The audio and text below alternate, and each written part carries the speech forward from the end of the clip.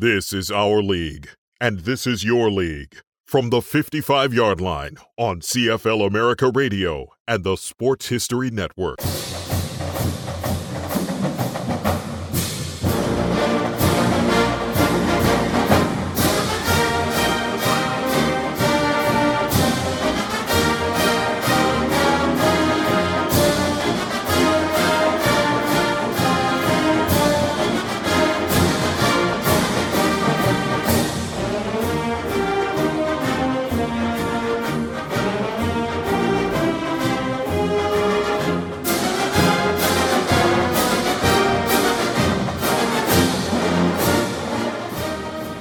From the 55-yard line, it is full color football here on Gridiron America Radio.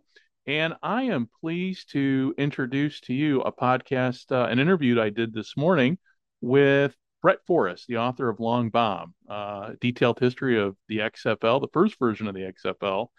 His book has recently been re-released. It's now also available in addition to hardcover, which you can still find, the original. It's now also available in Kindle and audiobook and also in paperback. So please enjoy this conversation I had with Brett this morning. And without further ado, on to the interview.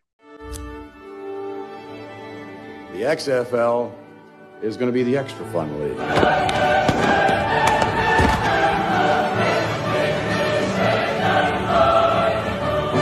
Some have called it an unprecedented television event. Others have called it a desperate ploy for ratings. They hate me, baby. They hate me.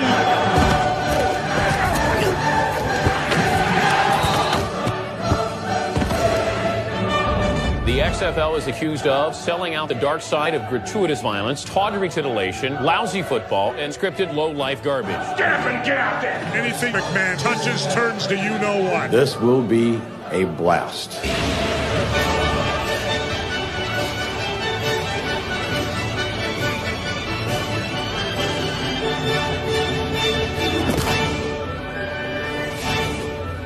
An anxious nation awaits.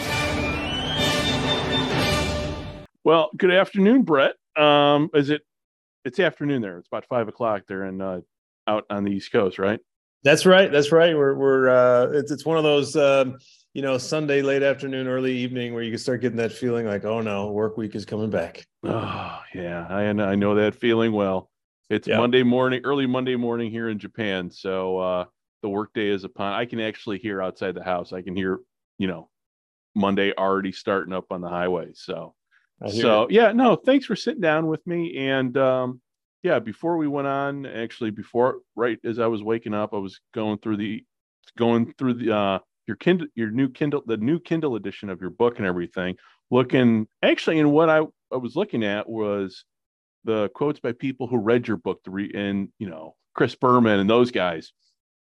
And the one word that stood out to me in all those reviews about the XFL and about your book was you basically showed the hubris of Vince McMahon and everybody associated with the league. So first question though is, how did the new book come about? The revised book, the reissue of the book, I should say. Sure. Great question, Greg. Just thank you very much for having me on. It's great to have a chance to talk about all this stuff because this book is near and dear to me. It came out so long ago now, and it's great that the XFL came back for the third time and has given us a chance to discuss all these interesting topics. So basically, when I heard that The Rock had bought and partners had bought the XFL and were planning to relaunch it for that third time, I thought, the original book had only come out in hardcover, and I had gotten the rights back from the publisher, and I said, let's go ahead and put it out in the 3 other versions. I recorded an audiobook, and we did the ebook and the paperback, and I just figured, it's such an interesting sports topic. I mean, it was such a flash in the pan, but it tried to reinvent the way that we watch sports on TV. It's failed spectacularly. But it kind of remains this curious little thing in American sports history. And I thought that it would, reissuing the book would give me an opportunity to put a new forward in there that would give 20 years perspective on the league. Right. Now we can actually look back and say, all right, it didn't work. It failed terribly, but what did it give us? And it actually gave us a few interesting things that still remain with us today on TV sports. Oh yeah, yeah. And it was very much, it was an experiment, obviously, that, to this day, I mean, every new iteration, every new football league brings some new iteration that, big league adopts, and then it allows us not only so much football, but all the other sports too. When you started the book, you were a young guy, and you moved out to Vegas, and you followed the Vegas team. Let's start from there in terms of, you were there at the very beginning, you witnessed it. Mm-hmm. What was it like? What was that experience that first? And were you going to all the training camps too beforehand and watching that and talking to the coaches and? Mm-hmm. Well, it goes back just a touch before that. So I was living in New York, and I was a freelance magazine writer back in the days when you could actually make a living doing that. I got an assignment from a magazine to go, to write about this new football league that was just coming together. This was before the league started. And I went out to Vegas. And I went to practices, and I remember sitting on the bleachers at the practice field, and up walks Dick Butkus onto the bleachers. There's like nobody really else there. And I just walked over, introduced myself, and found him to be, he looks very intimidating, and we all know his football past, but he's just a very open, normal, cool guy. And so I started chatting with him there, and my main question was, why would a guy like Dick Butkus, who is, in the book, I call him like the face of pro football, why would he get involved with Vince McMahon? That was the question I wanted to know. I wanted to answer, because Vince, as we know, was a wrestling promoter. He'd come, his product was staged, Right.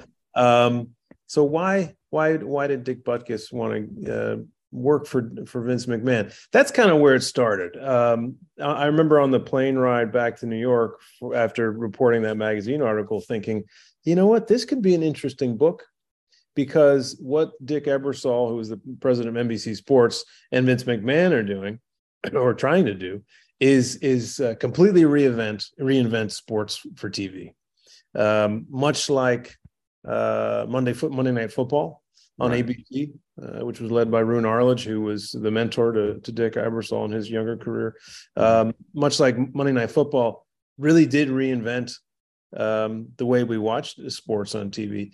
Vince and Dick were trying to do the same thing with the XFL. So I thought, if this thing works, it could be a hell of a book, and if it doesn't, that could be kind of funny and interesting as well. Yeah. Well, that's kind of where it began. And I got the book deal, and I just thought, man, two things I thought about Vegas. I thought it's a great setting, because Vince and Dick, I mean, not to be too, but they're making a big gamble here. They're taking a big gamble. Yeah.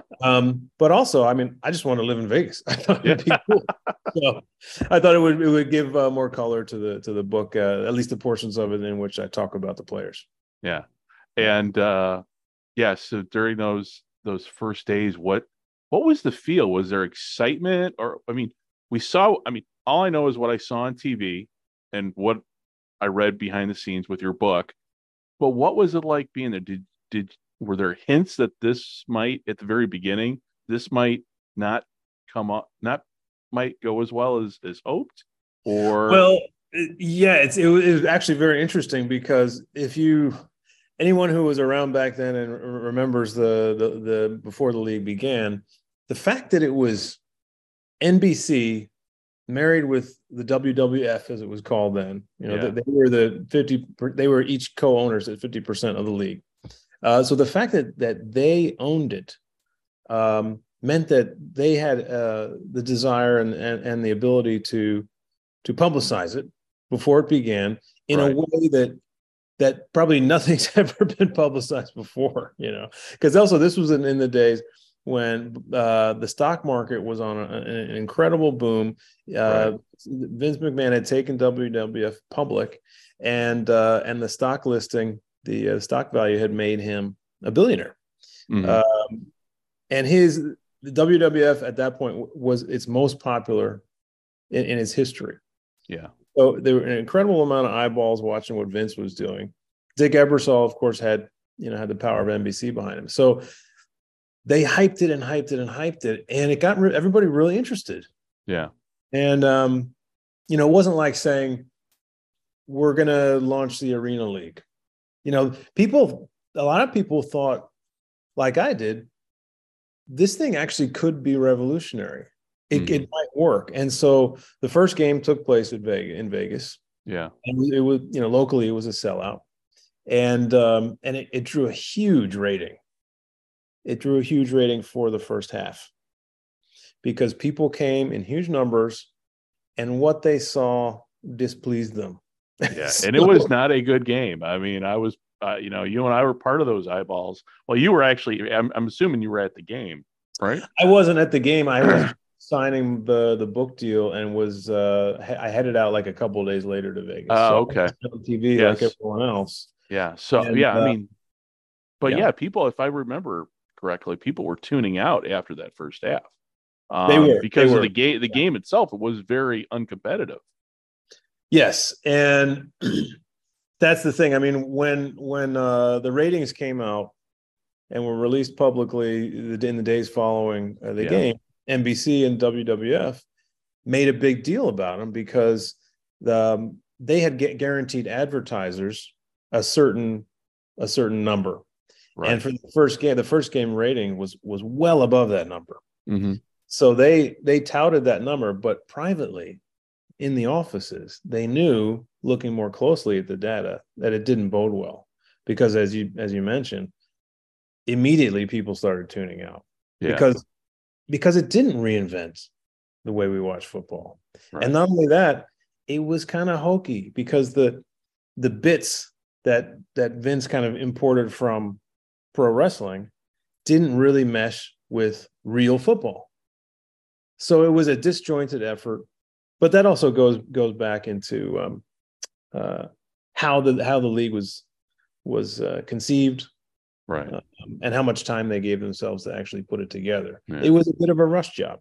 Yeah, and for those who don't know, I mean, I learned through your book. I mean, I had always heard rumors. Now, again, this was before we had Twitter and before we had social media. I mean, the world that we live in now is so much different. Yep. Than what it was back then. Big time, yeah. But there's that whole CFL Toronto Argonauts component that, honestly, when I read your book right after, I'm like, I didn't know that. That means, okay, because the question that I had when that league first started up, now I was in my early 30s, getting ready. I was literally in between jobs, same career, different agencies, and I'm like, why would he start up a league? I mean, that was my question. Why? I mean, because again, the USFL, the World League of American Football, did not work. Why is this happening? But, explain, because there's the Toronto Argonauts, and I don't know how much you follow the CFL right now, but, the Toronto Argonauts are the flagship franchise of the CFL. Yeah. They've always struggled. They've been struggling at the gate for years now. Yep. But back then, the Canadian Football League has always had its financial issues and struggles, but it's always muddled through. But back then, Vince wanted to buy the Argos. What happened from there? Well, it's a fascinating backstory, and that's what I love about doing this kind of work is that you get paid to look into things. And often you uncover these just fascinating aspects of these stories that you think but then they kind of blossom into something else. So it actually starts a little bit before that. So okay. Vince wanted to buy an NFL team. Vince McMahon wanted to be an NFL owner, and the Minnesota Vikings were for sale. And he tried hard to make that happen for himself. But the thing is, the other owners, the other NFL owners, this is a select club. Right. And, they didn't much care for Vince. And he felt snubbed by the experience. And it was shortly after that the CFL and the Argos approached Vince. Oh, okay. They approached him, and they asked him if he'd be interested in buying the Toronto Argonauts. Okay. It's been a long time, so my apologies. I forgot about that part. Yeah. Well, it gets more interesting, actually, because Vince said, I'm not interested in buying the Argonauts, but you know what I am interested in? I'd like to buy the CFL. So he tried to buy the entire CFL. Now, remember, he'd just become a billionaire. He was more successful in his pro wrestling business and all the other side businesses that he'd developed off of that than he'd ever been. So we get back to this hubris that we talked about, right? Right. Hubris maybe is a bit judgmental, but let's say confidence. He was very confident, right? Yeah. And he had big ideas. I think it's great when people have big ideas. Mm-hmm. And his big idea was, I want to, if I can't own an NFL team, I want to own the CFL. Well, the CFL, they talked back and forth with him on it, and they declined his offer. So at that point, Vince is already really revved up on the pro football idea. He's tried 2 different things. They haven't worked out. He's determined to do it. And then he found a perfect partner in NBC, which we can discuss. Yeah. And him and Ebersol had been friends. If I remember correctly, they had been friends well before the football league. They had been, because when they got back, and I remember back in high school, they had was it Saturday night? Oh yeah, it was Saturday Night Wrestling that was on NBC when Saturday Night Live was, on hiatus or reruns. Is that where that friendship started? Yeah, it's actually a very interesting story. I might get the name incorrect, but I think it was called Saturday Night Main Event. That's right. Yeah, it was. Is that right? Yeah, that sounds right. I'm pretty sure that's what it was. I would love to be corrected on that if that's wrong. But this, that's an interesting story, because what happened was Vince McMahon in the 80s. You remember in the 80s, pro wrestling, he brought pro wrestling to another level of sort of broad societal acceptance and popularity with Hulk Hogan and the Iron Sheik and all those crazy characters. As a high school student, I went to several wrestling events up at the Allstate Arena up in Chicago. So I remember well, it was back in the 80s. And that's the thing. We live in such a different world now, but people forget how we only had so many channels, so many cable channels. We didn't have social media. So what you saw on TV was pretty much, wrestling just exploded. And that first WrestleMania was a big deal. The second, and it just kept getting bigger. And that was Vince. That was Vince McMahon. I mean, he was incredibly effective and creative. And he was a huge success. And his idea was, let's further take pro wrestling, because if I can go back just a touch, pro wrestling in sort of toward the turn of the century and up to like World War II and even after, pro wrestling was actually really popular in the United States. Yeah. But then it kind of went through a downturn and it became kind of ghettoized. He brought it out of that. He made it broadly popular, and now he wanted to take it. He wanted to put it on network TV.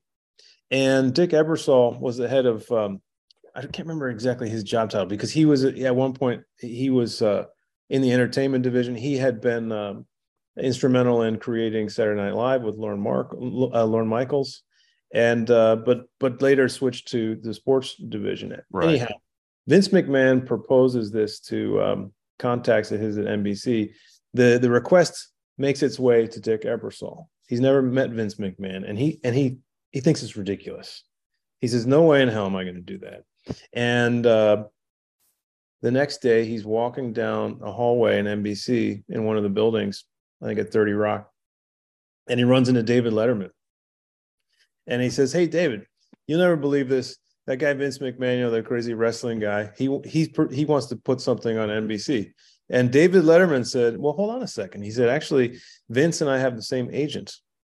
And it's not a crazy idea." And he reminded Ebersol that Letterman had some of his biggest ratings when Andy Kaufman and Jerry Lawler went on the show, and they had concocted that whole feud. Remember, Andy Kaufman wrestling women, and then he finally wrestled Jerry Lawler, and Lawler won. And I remember Kaufman was on Letterman's show with a neck brace. Yeah. Lawler slapped him. I mean, it was great slapstick comedy, you know, and people weren't sure if it was real. So Letterman reminded Ebersol, hold on a second. This stuff is actually kind of funny. Not only that, it's really popular. Right. So that made Dick Ebersol think twice. He called Vince McMahon in for a meeting, and they hit it off instantly and became, you know, fast friends. And then, you know, they agreed to put it on the network. Okay. Yeah. And we saw that friendship come through in that documentary, about 5 years ago. So that's always been a part of, I mean, that part of the story is one of those that it's interesting because there's a friendship, and going to that documentary, you know, people talk about it and write about it, but when you see those two talking, these guys are genuinely friends. They genuinely like and even love each other. I mean, as buddies can be. So, so week one kicked off, the warning signs were there. From there, take us through, and there's 10 weeks, and obviously we're not going to go week by week. Right. Excuse me. Talking here. So kind of what happened next after the week one? Where did kind of things flow from there? Well, the TV professionals in the room, and I'm talking about mostly the people at NBC, they realized pretty much right away that they had a serious problem on their hands, because the main mistake, I mean, there were many mistakes that these guys made, but the main mistake, I think, was putting it on network TV in prime time. Because when you put it in that time slot, the bar for success is very high in terms of viewership. If they had started out, when this was Vince's original plan, on cable, then they could have developed an audience over time, possibly. Right. But when you get set up on Saturday night on NBC, you know, in prime time, you don't have time to develop anything. Yeah. You have to deliver almost immediately. And then people at NBC saw what we just discussed, which is a huge opening rating decreasing rapidly throughout the game. So from then on, it was kind of like they had been strapped into the roller coaster, and there was no way off of it. And they just had to ride the thing out, because fundamentally what you had sort of poorly conceived comic bits paired with what essentially was minor league football. Right. And it just didn't really fly. Yeah. I mean, you had Jesse Ventura in the booth, which added an element. Yeah, Jesse's entertaining. And he is, does know his football. I mean, we do know that from previous years. If I remember correctly, he was calling games for the Tampa Bay Buccaneers under his, not under his stage name, but whatever, I forget his real name, way back in the day. So he knew his football, but when they had him in the booth, it was the wrestler Jesse Ventura. And it it came off as, it was not a good look. Yeah. I mean, the thing that I think one of the many things that people forget about the league is that Jesse Ventura was, while he was calling the games for the XFL, he was the governor of Minnesota. Yeah. It's crazy when you think back on it. Yeah. But I like Jesse. I've always been a fan of his. I got to speak with him a couple of times when I was reporting the book. He was very gracious. And I have a lot of respect for him. I mean, the guy was a Navy SEAL. Yeah. Has great success as a pro wrestler and transitioned into a movie actor and then politics. I mean, everywhere he's gone, he's been very successful. Yeah. So I love the idea of his getting involved.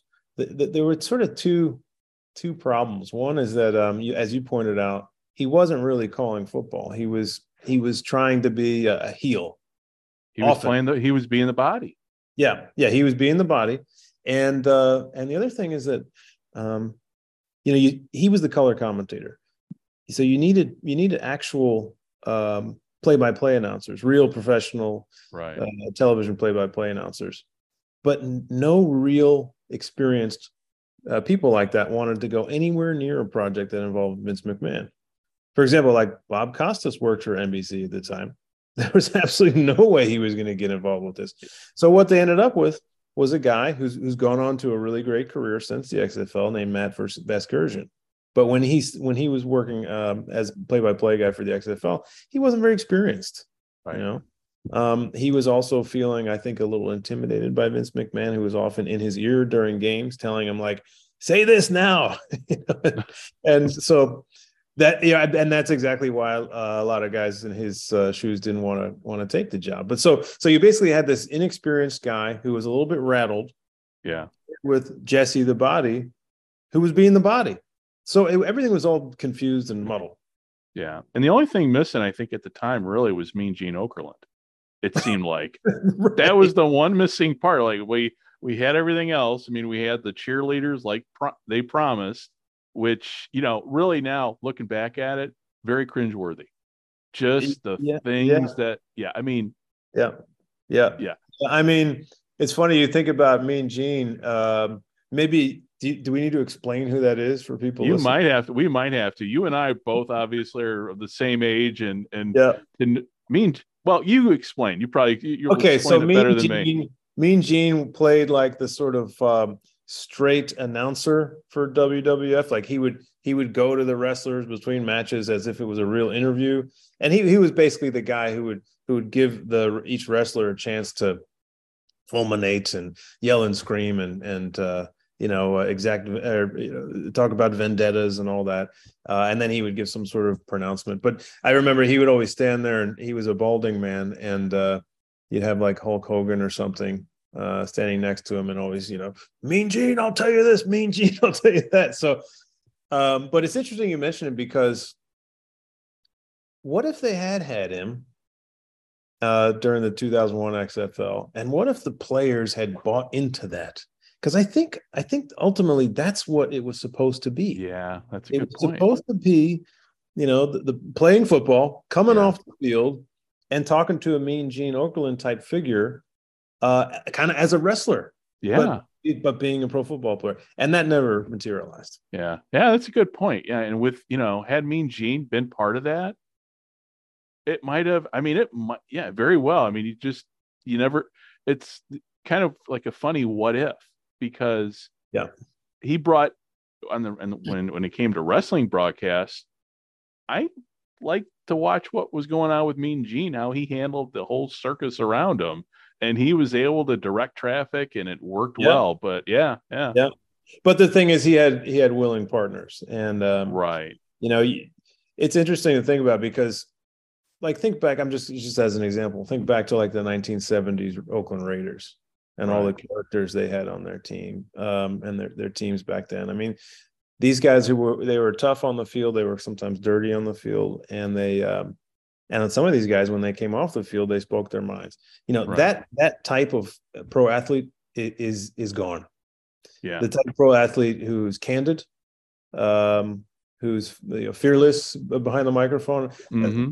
Absolutely. I mean, nearly all of our pro athletes now are so watered down. They do all this media training. They're trained not to say anything that's going to get them into trouble or really show any of their character at all.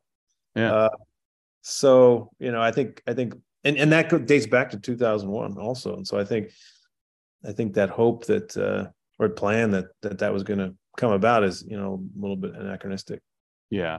And two, you also had coaches. I mean, you had Jesse trying to go to, I think it was a New York coach, into some type of, I forget exactly the nature of it, and the coach wanted nothing to do with it, made it very clear. And well, that goes back to your earlier question, kind of where did things go after week one showed itself to be kind of like a harbinger of things to come.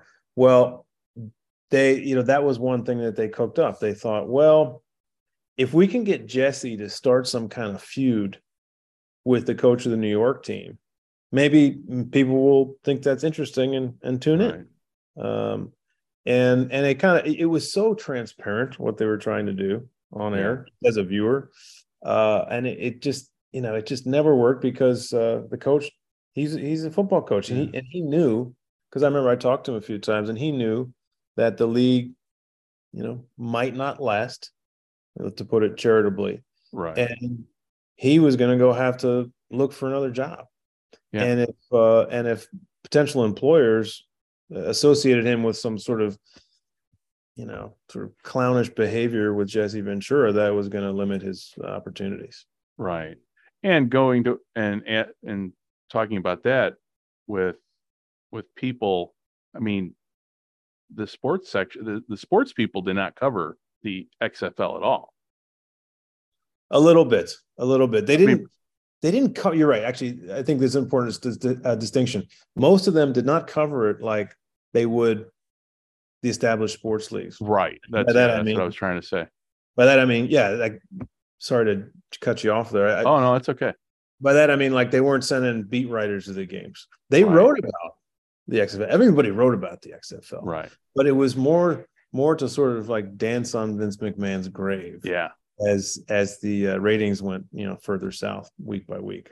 Yeah, I know in Chicago it was covered, but there was always, it was towards the back. Oh yeah, here's what's going on. Oh, they're practicing in a park. Nice. Yeah, this isn't. It was one of the. It wasn't so much what was said; it was the tone of how it was said, and that seemed to be, as the weeks went on, the headlines and back in the newspapers when people read newspapers. Yeah. That was the constant tone every Monday as to this is not going well. This does not look good. And I can't remember. So there was a game. It was a Saturday night game that went over. And you had Saturday Night Live was scheduled to go live that night. That explained how that went, because that did not go well. No, it didn't go well. And I'm trying to remember, it was Jennifer Lopez, I think, was the host. And this was when Jennifer Lopez was just becoming this huge star in both music and movies. Probably the most exciting person that they had to host the show that year. And she had a new movie coming out, so it was a big opportunity for her as well. When they originally discussed the idea of the league at NBC, they had to speak with Lorne Michaels, because they were putting, and Lorne Michaels is sort of the creator and the executive producer, right? So they had to speak with him because they were putting the XFL right before the local evening news. So Navy parlance, they were about ready to move into his lane. Exactly. So the XFL was supposed to end at like 11, and then all local stations would cut to their local news from 11 to 11:30, and Saturday Night Live comes on then. Well, Lorne Michaels was concerned, rightfully so, as it turned out, that he's like, okay, well, this isn't like a sitcom where we know where it's like pre-recorded. This is a live event, and we don't know when it's going to end, really. Yeah. So can you give me some guarantees that it's not going to push into Saturday Night Live? And they, Ebersol, quote unquote, guaranteed it. But what happened was that week, that game went into overtime. Now, so eventually what happened was it pushed the local evening news back, and then the start time of Saturday Night Live was pushed back. So it meant that as a viewer on the East Coast or in the Eastern time zone, it didn't start for you until after midnight Saturday Night Live. Okay. And Lorne Michaels was steamed. Now they couldn't cut the game because there's a regulation with the FCC going back again to the Oakland Raiders. And the New York Jets game, the Heidi game. Yeah. So the Raiders had been down by a lot of points late in the game, and they cut away to this movie Heidi, and then the Raiders came back and won. So ever since that point, the networks aren't allowed to cut away from games. So So anyway, yeah. So basically, the XFL started like negatively impacting NBC's real business, if you right. Will. And was that before? And I can't remember. Was that before or after? Going back to talking about Bob Costas, yeah, where Vince had that, shall we say, very interesting interview with Bob Costas. Yeah. That it's great. It's one of those things, if you can find it on YouTube, it's fun to watch because the madder Vince gets, the calmer Costas gets. Yeah, it's really entertaining TV for sure. That interview came after the SNL debacle, if I'm not mistaken. And yeah, see, Bob Costas, especially at that time. I mean, Bob Costas is he's sort of out of the limelight these days, but back then he was, you might say, he was the number one sports broadcaster in the country. Yeah, when we heard Costas, you knew it was probably something. He's kind of like, I would say he's bigger than Joe Buck, but I mean, he's kind of like with Joe Buck today. You hear Joe Buck, Joe Buck's associated maybe with, but yeah, Costas, he was pretty big back in the day. Costas was huge. It's interesting that you mentioned Joe Buck. I mean, I think, of course, they're different people. When you hear Joe Buck, it's a big event, right? But Joe Buck isn't the journalist that Bob Costas is. Right. That's the difference. He's not the historian either, even though, Buck has a bit of historian in him because of his dad in St. Louis and growing up around baseball. But Costas, true historian, journalist, historian, broadcaster. I mean, yes, exactly. Now, Joe Buck, this is not a knock on him, but his style is more like he promotes what you're watching, right? Right. Whereas Costas does that, but he also calls people out when he feels like it's necessary. And he never was any kind of fan of Vince McMahon's. And it's just like you said, it's great TV because he basically he gets McMahon in a small studio. They're sitting very close to one another. I think there's a little coffee table between them. And Costas just sort of like, one example after another, just picks Vince apart about the XFL, but also about some things that he's seen on the WWF. And McMahon immediately falls into his Mr. McMahon character, the boss that he played at WWF, and tries to intimidate Costas by sort of inching his seat closer, sort of becoming sort of like a more imposing physical figure, yelling at him. And like you said, it's really incredible because I think almost anybody in that situation, in Costas's situation, would grow a little nervous, right? Yeah. But Costas he was such a professional, so smooth, and really stood his ground. It is great to watch. And do you think that was kind of anybody who was watching, anybody who did, is that where I think we all knew that the end was not near for the league, or did that come later? Because I get, and the reason why I asked, pardon me, because NBC allowed that interview to happen in that way, or yeah, that and just the general overall feel like, oh, this is going to go south real quick, even further south. Yeah, well, I think it is notable that this interview took place on the very network that was broadcasting XFL games. Yeah. So I know that there were a lot of people within NBC Sports and in NBC at large who were really embarrassed by the XFL, and they thought that it was costing the network some prestige. So I'm sure, and I don't know this for I don't know this for sure. I haven't checked this. I didn't check it at the time, but I would imagine that there were people who worked there who were really glad that Bob Costas did that, because it basically said, "Hey, Bob Costas represents NBC. You don't represent NBC." Right.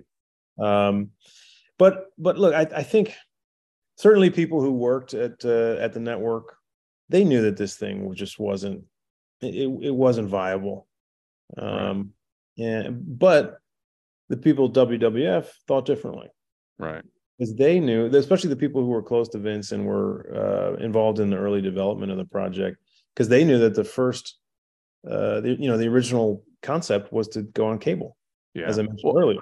So a lot of people at the WWF said, okay, this first season is sort of a write-off because NBC, they turned this thing into something it's not. Yeah. Let's go back to the original plan in season 2 and let's go on cable. And they were on other networks, UPN, and I think it was at the Nashville network at the time. Might have been. It was one of the other cable outlets. They had games. I mean, there was obviously only 8 teams, so they had one game or maybe 2 games. I can't remember on NBC, but they were also having games on the other channels. And I remember watching them, in my Chicago apartment on UPN. So, I mean, I knew it wasn't just, obviously, it just wasn't just NBC broadcasting the games, but NBC being the primary one. How do you recall how the ratings were on those other channels? They were actually acceptable, those ratings. And by acceptable, I mean, some of these smaller cable channels, they exist on this broad landscape of the cable world where programming that people are going to watch is sometimes hard to develop, hard to buy, etc. Right. So people were actually watching some XFL games on some of those networks at numbers that were kind of pretty good and were better than some other programs that these networks were running. Right. Yeah, it just seemed to me, I mean, it just seemed like it was a better product on the other channels. I don't know if it was just the feel. I mean, maybe I don't remember why I felt that way, but I do recall watching a San Francisco game, and I think it might have been, there's a lot of talk right now, the game as we're talking, the St. Louis Battlehawks are playing, apparently what the Rock said is the largest spring crowd ever to witness an XFL or a spring or a game in spring, which is a total lie. Hell, he didn't even remember the history of his own league because there was a game in San Francisco that I think that had about 38,000. So, so the games themselves, I mean, were relatively well attended by minor league football standards. Or even by CFL. I'm going to even use CFL standards because I love the CFL and they've always had attendance issues. But just looking at the attendance, they did well attendance wise. But yeah, on those other channels, it seemed like it was better. I don't know, for whatever reason, it didn't come off as gimmicky. And I guess that was what I remember. That's what I recall too. There seemed to be the fewer antics. Than NBC, because there's so many interesting aspects to this league, and here's another one. So when things started going down the tubes, of course they were trying to figure out, okay, is there a way to right the ship in the time remaining to us? And about halfway through the season or so, Vince and Dick had a lot of conversations about this, and they were actually of different minds, because Vince was looking at the numbers and doing focus groups and all that. And he decided that they had to do away with all the pro wrestling stuff. Mm-hmm. And they had to focus just on football, because he thought that that's what viewers liked. And he thought that could retain viewers and maybe attract new ones. Whereas Dick Ebersol, strangely enough, the established sports guy, he wanted to up all the crazy, wrestling. So they just couldn't come to an agreement, and it showed. Yeah, and then ultimately, the season wound. Okay, so we're getting to the end here, getting to the playoffs, and then you got the $1 million game. Now, I've watched that game on YouTube, and I don't see any crowd. I just see a TV, because the way they did the angle. My first question, because I got up real early this morning, so I didn't have time. That was one of the questions I wanted to check before I talked to you. How many people went to that game? Do you recall? Well, I don't remember the number. I'd have to look in the book. I mean, it was a few years ago, but I myself was there. And I remember I wanted to walk into, because it was the LA Coliseum, which everybody knows is this just enormous bowl. Right. It's a miracle that it's still there, because it's incredibly out of date. Yeah. And, it has a track around it, so the fans are quite far from the field. But I remember walking into the stadium, high atop the stadium, one of the top tunnels there. And it was just, there was nobody there. Nobody. My God. I remember talking to one of the security guards, and he said, we get bigger crowds for high school football games here. Yeah, and I just also remember eventually making my way to the field, and I saw Vince and Dick on the sideline. So I walked up and just kind of stood next to them and kind of eavesdropped a little bit, and just was just watching, like, what's their mood? Yeah. You know, this thing is over now. This thing has been very embarrassing for them. And they seemed kind of relieved. Yeah. I mean, you looked around the stadium. There were some good players on the field. The game, as I recall, was Right. pretty. Yeah. And guys who on to play in the NFL. But you looked around, and there was just no one. No one cared. No What one. What if you threw a championship game and nobody showed up? That's right. Right. It's almost. Did you ever read George R.R. Martin's short story, The Last Super Bowl? No, it sounds good though. I'll after we go offline, I'll get you the link. Please where you can find it. But that's what it reminds me of, how that story starts. And what if you throw it and nobody shows up? So, but yeah, it's so you said they looked relieved, and I don't remember how long after that game did they the decision to pull the plug was made. Well, NBC announced that decision quickly, that it wasn't going to be on NBC, but the WWF people were determined to have a second season on cable, as I mentioned. So Vince and his folks were negotiating with the networks, or these cable networks, right. And it was also really, it was connected to his wrestling programs, because these deals, they're just interconnected. Like, okay, if you want this wrestling program, you got to take the XFL, and here are the ad rates, and here. Yeah. So it gets a little bit complicated, but it looked like it was going to happen. And Vince actually invited all of the coaches and all of the senior staff to Stamford, Connecticut, 1 week, where WWF headquarters were. And so they were planning sort of what's going to happen now during the off season. They were thinking about the next draft they were going to have, discussion of rule changes, all those sorts of issues would go over. And so all those guys were there. And when Vince came into one of these meeting rooms, and actually they were planning all to go to the Yankees game together that night. And they all had tickets. I think the vans were waiting outside. Vince came in and he said, XFL's dead. Because what had happened was, I think I'd have to go back to the book, but I believe it was UPN. UPN, if I'm not mistaken, at that point bought Buffy the Vampire Slayer. Oh, that does sound familiar. It put it in the time slot that the XFL was going to go into, because it was simply a bigger draw. Right. And in the end, that's what killed the XFL the first time around, Buffy the Vampire Slayer. Oh, my God. Yeah, that's right. I do remember that now. You're bringing back. Yeah, that was. Yeah, and back then, I mean, it's not like you had streaming now to count on. I mean, things have changed so much. Yeah. So fast forward, and we'll fast forward here to almost 20 years then. Vince decides to restart the XFL. And clearly he learned lessons from the first go around. And when that league kicked off, I mean, I followed that league, the new league. I'm like, okay, because I'm thinking, oh, well, he clearly has learned his lessons he clearly read your book and learned lessons. Because I don't think he needed to do that to realize how he'd messed up.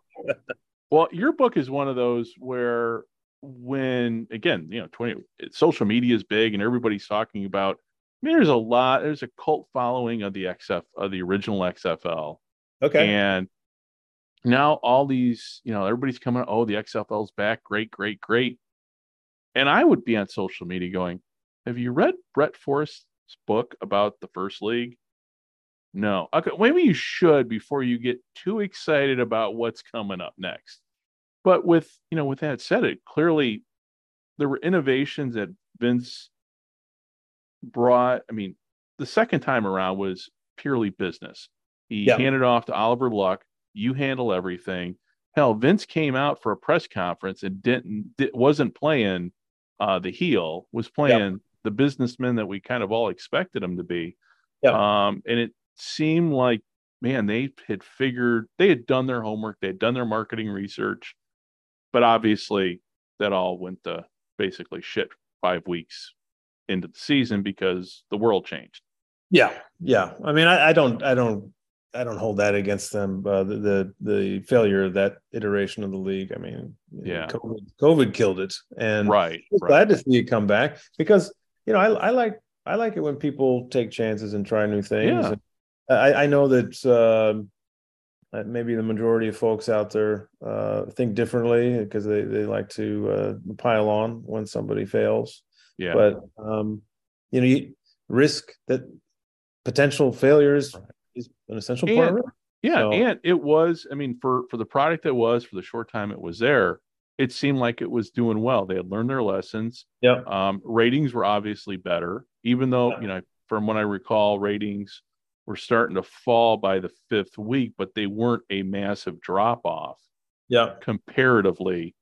And you had, for the most part, and I think most of the stadiums, decent crowds too. So there was a momentum, but then the pandemic hits and everything, and here we are, version 3.0. And before we end here, let's just, if you don't mind, have you watched any of the games so far?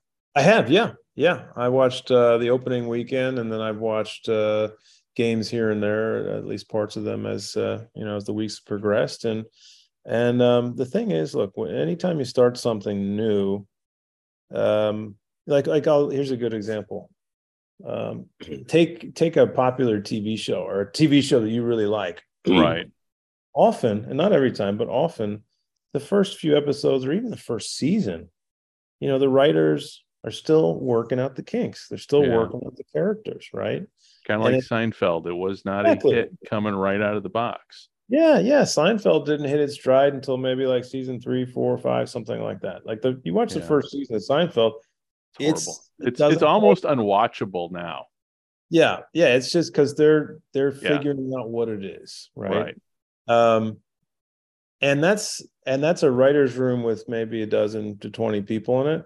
This is a football league with hundreds of people involved. Yeah. And it's not something you can script. So a league like this needs time to develop. Yeah.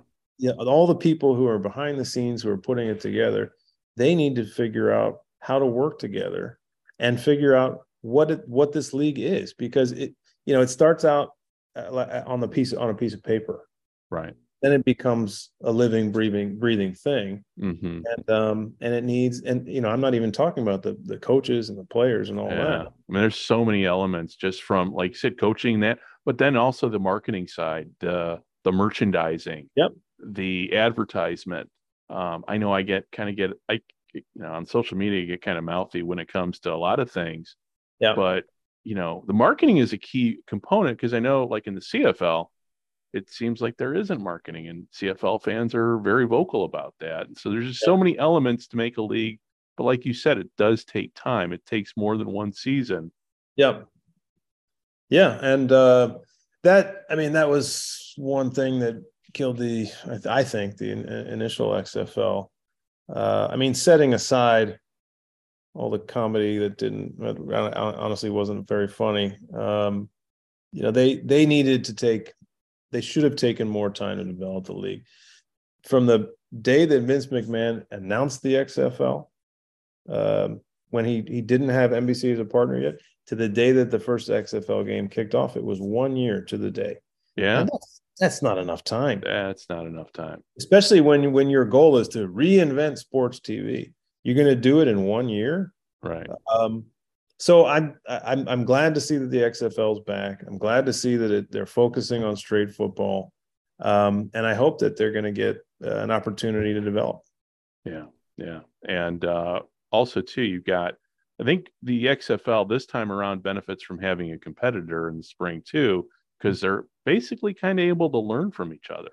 And I mean, I would not be surprised in the next 3 years. Yeah, maybe those two leagues kind of come, join forces and put their heads together and like, how do we make this work permanently? And we're talking, of course, about the second version of the USFL. So Sure. Before we run, can you tell everybody how to find you, what you're working on? Obviously, now let me ask you this, because you're a reporter, so your main beat then is national security. Yeah, that's right. Yeah. And are people able to find those articles online too? Because I always I can't remember if the Wall Street Journal is paywalled or not. So that's why I'm asking. It is. Yeah. Sometimes we drop that wall down, but yeah. So just the basic rundown is I work at the Wall Street Journal. I'm part of our national security group. I do a lot of like Russia, Ukraine related stuff. Okay.